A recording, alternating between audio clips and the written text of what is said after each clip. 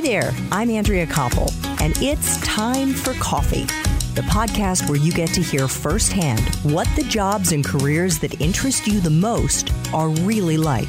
Hey there, Java Junkies. Welcome to another K-Cup mini episode of Time for Coffee. By the way, K-Cups come in 3 sizes, single, double, and triple shots, or roughly 1 minute, 5 minutes, or 10 minutes in length. So if you don't have time to throw back an entire caffeinated career conversation, these K-Cup mini episodes of T4C can give you a quick caffeinated fix, whether you're on the go or you only have a few minutes to binge. So grab your mug and take a chug, because it's time for a caffeinated career triple shot K-Cup with my guest, Mei Xu.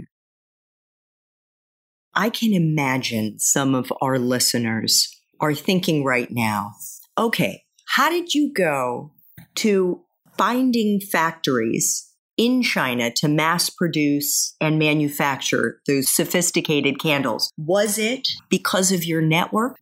Well, actually, they say no. Nobody wants to make the candles. They don't even know how to make it. Remember, China was never a place where they have a nice fragrance industry. They have some flavor business, which is for food. Fragrance candles was not started and was not there when I started. So when I told people I'm going to send fragrance oils from the US and make them put it in the candles, the first thing they ask is, how much do you buy? And I told them how much I'm buying. For one container, 20-foot container, it's probably 10,000 candles. I want 50 different varieties, 50 different fragrance level. And they say, forget it. We're not doing it. We only work with Walmart and the likes. We don't work with people that are so small like you because it's not productive. So, and we don't know what you're talking about. Fragrance, we're going to buy fragrance from the US and then we put it back and we ship it back to the US. No, we're never going to do that. So I was really devastated. The samples I made was beautiful in my basement.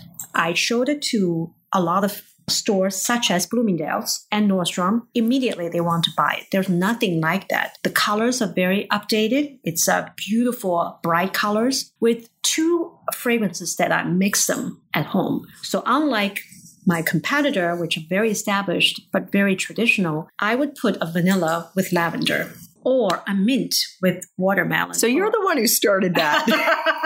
I said, to hell with just mulberry candles and pine candles. I think there's something else that we can do. And obviously, I have to do something different just so that people, started to realize there's more to what they already buy. And I didn't even make them in a jar. I make them in a pillar candle, so it's very decorative. It has a snowflake texture. The buyers love it. It's really what they lack in the contemporary area for their home. So how did you crack the code in China? So I was complaining to my sister, who is trained as a mathematic genius and turned into a computer scientist. And she just said, okay, I'll set up a factory for you. I said, what? You're going to quit your job as well? And your husband, who's a professor of mathematics in Zhejiang University. She said, yeah, you have quit your job. So I'm going to quit mine. That's how it all started. A family of candle makers. Don't even ask me how my parents think about these 2 crazy daughters of theirs. Well, what did they say? They say, you better know what you're doing because we educated you to become scientists and diplomats. And what do we got? 2 candle makers. They don't even know what you do with candles because in China, they don't burn candles. That's when you don't have power. And you burn some white, candles. And then as soon as the light come back, you blow it out. It reminds them of the long history of suffering.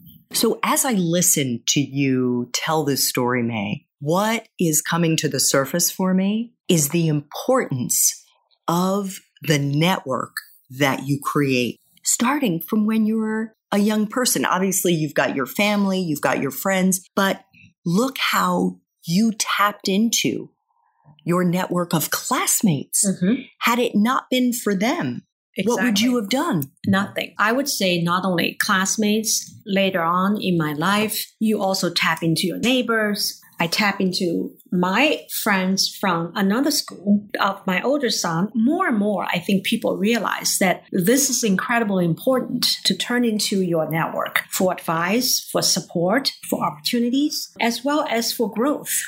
because there's so much similarity in the opinions or in the experience of you that it's already a trust factor that I think it's, my sister trusts me that whatever I'm doing, I'm going to try my best. And when I have that trust in a vendor who doesn't care how small the first order was, and even now, if I say, obviously I'm not in the candle business, but even now I say pig is going to be big next year as a motif, make some candles that look like pig. She'll trust me because I've never failed in those things. And she kind of look at me as someone that even if it failed, I'm going to find a place I can sell those candles that look like a pig. You know what I mean? Absolutely. It's that kind of, I'm not going to leave her hanging there. Yes. So it's also important to follow up and maintain the trust that you have with your various colleagues and friends and your network. I mean, that is why I feel there's a trust factor, because people know where to find you. And you know that there is a comfort level that whatever does not work, they'll give you another chance. So let's move to BlissLiving Home. Why and when did that come into being? And for our listeners, we should tell them that BlissLiving is a culturally inspired luxury home textiles company. BlissLiving come about because both my sister and I felt really bad for the employees she had in Hangzhou. In 2006, we moved our factory out of Hangzhou and part of it to Vietnam because anti-dumping duty for Chinese-made candles rise to 106%. Effectively shut that whole country down for manufacturing. Even though our product has never been low-priced, many are. And as a matter of fact, because China is a non-market economy, it means if one company has dumped product, every company in the country have to be subject to that duty. If you're, let's say, Europe, if you're Italy, if one company is dumping shoes, for example, it's only that company that gets the anti-dumping duty because it's considered a market economy. So because of that, we have over 2,000 staff in Hangzhou that has started with us when we built the factory in 1995. So they have moved, as you recall, the Great Migration out of countryside. They would bring their family and then their brothers. And eventually, because they have young children, they bring their parents to our factory. And we usually build homes for them, apartment buildings. And now we have 2,000 people that basically will have to find another job. And not only them, we probably support around 10,000 people from the children to the parents. But they are also very dedicated and they really grow with the company. So one of the ideas I have with my sister is maybe there's something else that we can let their background become another skill set that can lend them a job. So there's nothing we can do immediately. But one of my thought was, and that was a little bit of a miscalculation, to be honest with you, was home textile, because I'm always looking for gap.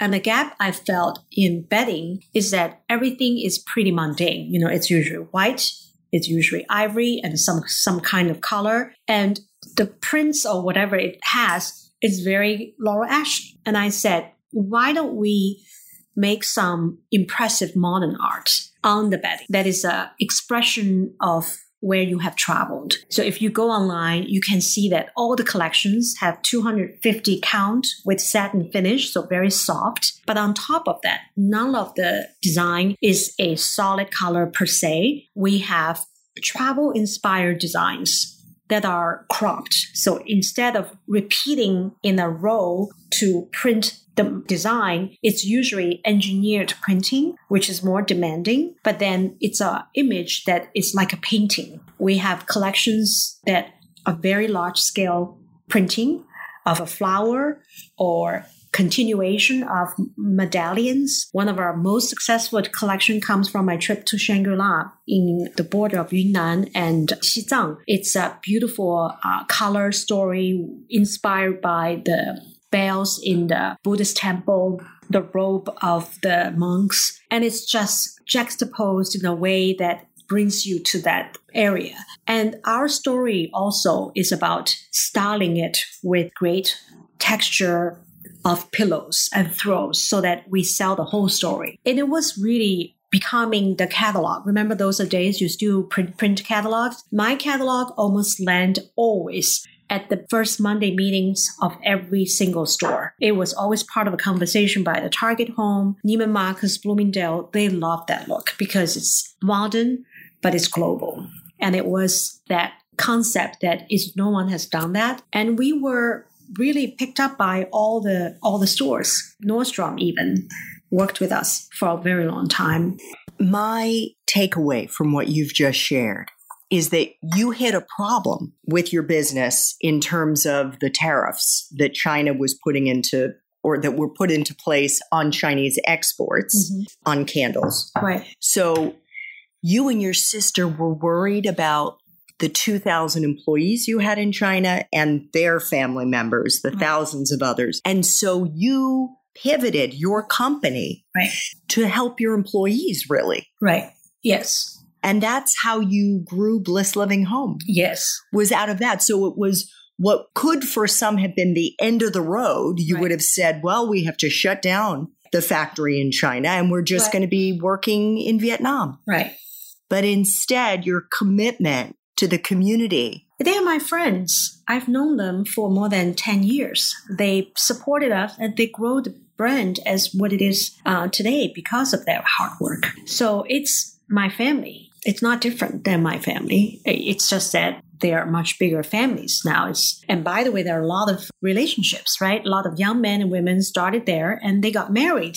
So can you imagine they really are 3 generations kind of engaged in our work? And I don't know if you realize the culture is such that they have a lot of celebrations, right? And they have a lot of performances that put together by people that have talent. So you get to know them really well. Thanks for tuning in to this K-Cup mini episode of Time for Coffee. If you want to listen to our entire caffeinated career conversation, please check out the show notes for this episode. Thanks so much for listening to Time for Coffee, where the professionals in the jobs that most interest you always have time to grab coffee 24/7, no matter where you live. I have one quick favor to ask you. Remember to rate, review, and subscribe to Time for Coffee. Thanks so much.